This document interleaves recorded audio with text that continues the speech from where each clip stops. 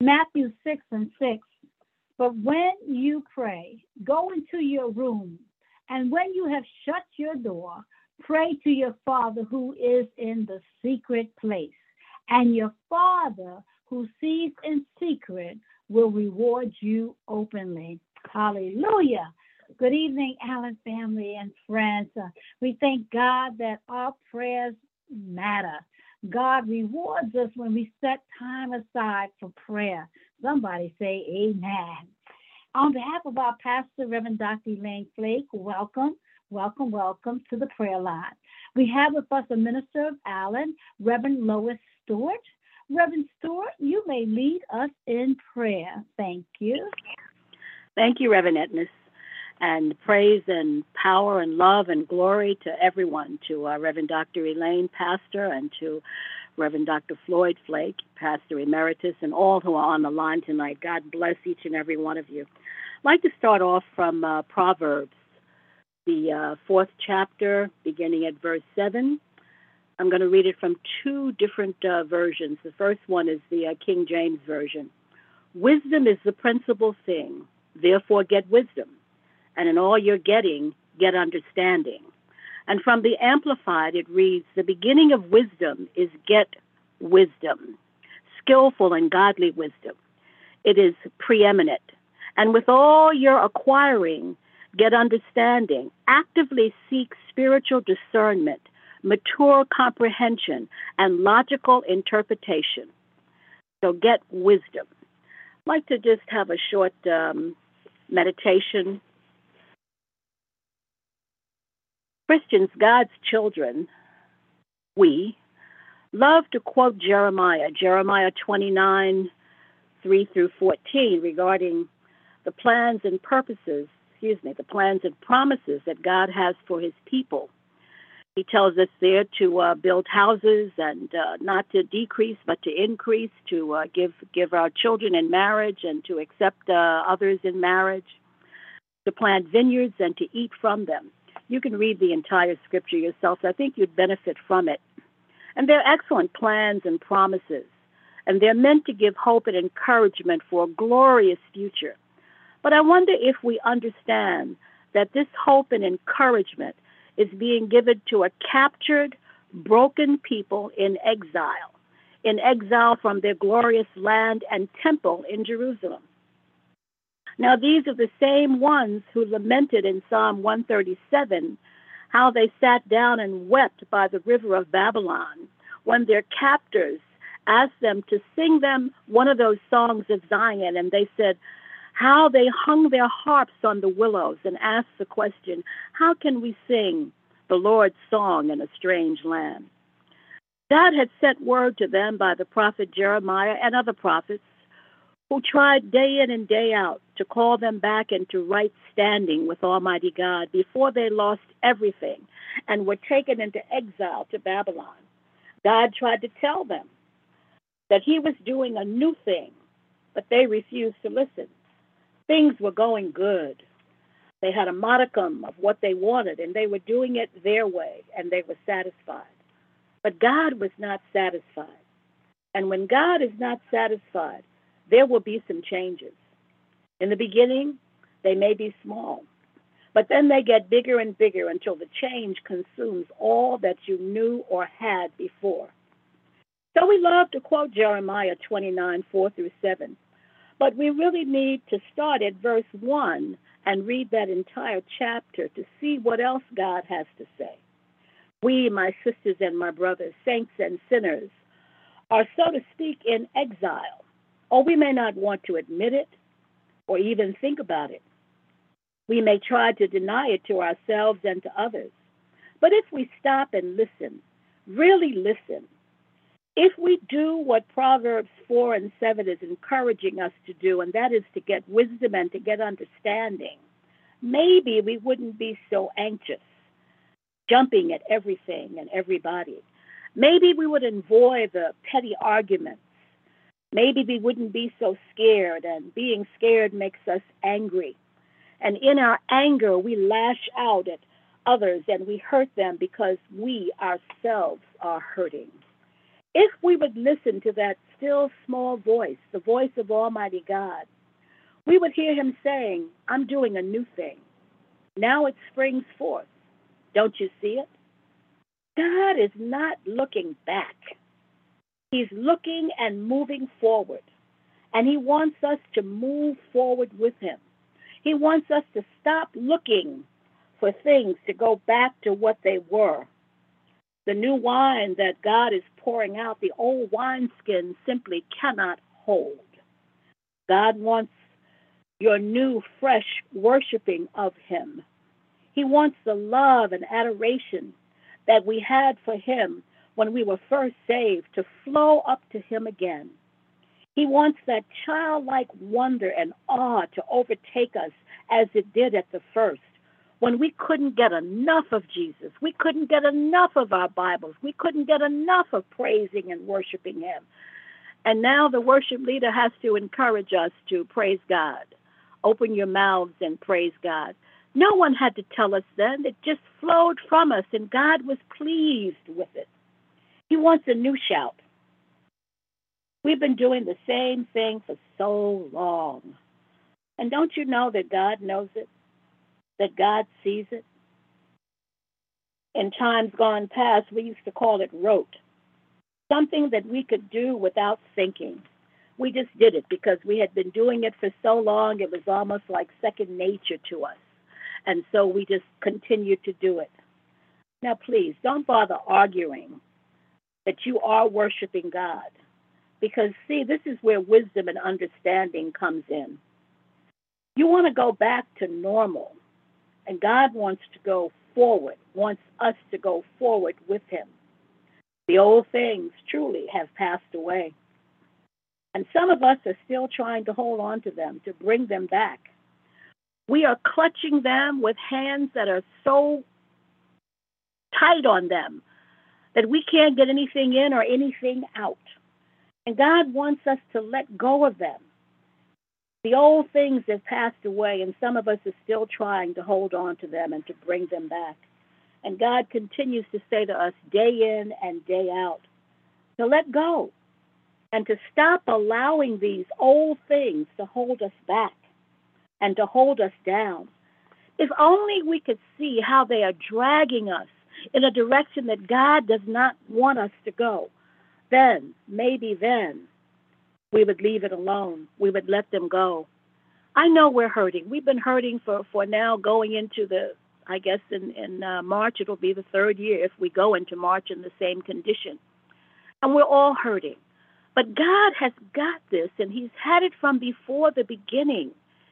And if we could only grab a hold to that and begin to understand what God is doing, and stop trying to bring something back that he is trying to pry us loose from. Let it go. Stop allowing it to hold you down. Stop allowing it to drag us back. New wine and new wineskins. A new anointing awaits us. But the question is, will we receive it? Wisdom and understanding. Wisdom is the principal thing. In all you're getting, get wisdom and get understanding. Oh, my sisters and my brothers, I say this with love and with urgency. Don't allow the mighty move of God to pass you by. Don't allow what God is doing not to be seen and experienced and for you to partake of it with God, because it's there for each and every one of us to move in that mighty move that God is moving in. And he wants us to be with him. He wants to show us the glories that he has for us. And these glories cannot compare with what we have had. They cannot compare at all. So don't allow the mighty move of God to pass us by because we're still holding on to what was and looking for it to come back. It's not going to come back the same way that it was. And if the truth be told, if we were really honest with ourselves, some of us could say that maybe some of what we were doing has us in a position now that we don't want to be in. And God knows that, and he's trying to bring us out of that because he is doing a new thing. And I would conclude before we go into prayer that let those who have ears to hear, hear. Let us pray. Father, we love you, we praise you, we bless you, we worship you, we adore you, we magnify you. There is no one like you. Father, you're awesome, you're mighty, you're holy, you're powerful, you're glorious, you're loving and kind, and you're tender, and you're merciful, and your mercies are new each and every day. When we are unfaithful and faithless, you remain faithful. You show us favor, Lord, when we don't deserve it. You have opened doors for us that we could not have opened for ourselves, and mercifully, you have closed other doors that would have harmed us or placed us in positions that we did not need to be in and places that we did not need to be in. God, you love us with an everlasting love, even when our love and our affection for you grows hot and grows cold. Your love never wavers. Your love continues because it's a steadfast love. Lord, even when we have turned our backs on you, you never turned your back on us. And we just want to tonight say thank you. Thank you for who you are, and thank you for whose we are. Lord, we need you. We need you in every area of our lives, every second of every minute of every day and every night. And your word tells us that you would never leave us nor forsake us, that you will be with us even to the end of the age. And then we could be with thee in the newer life that is to come through thy Son, Jesus the Christ. Nobody could do that but God. Nobody would do that but God. You have prepared for us before we were even a gleam in our mother and father's eye. You have prepared for us all the days that we have. You know how many days we have. You know the hours that we have. And you have so graciously and mercifully prepared. You have brought us out of sore trials and tribulations. And sometimes we don't give you enough praise, enough honor, and enough glory for all that you have done. You could have turned away because sometimes we have turned away from you, but you didn't. You didn't. You continue to call us day and night. You're whispering. You're sending your Holy Spirit to speak to us, and you refuse to let us go. And Father, I'm so grateful. I am so grateful. Lord, for all of us who are on the line tonight, thank you. Forgive us for not loving you the way that we should have loved you. Forgive us for not praising you the way that we should have praised you. Forgive us for not spending time in your word the way that we should do it. And thank you for each and every opportunity to begin to do it again.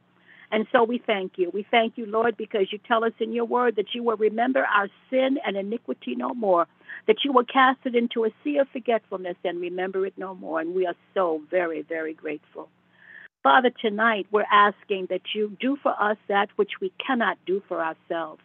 We're asking you, Father, to release us and loose us from the anxiety and the fear and the anger that attempts to come over us, even from the jealousy and envy that tries to creep in and upon us.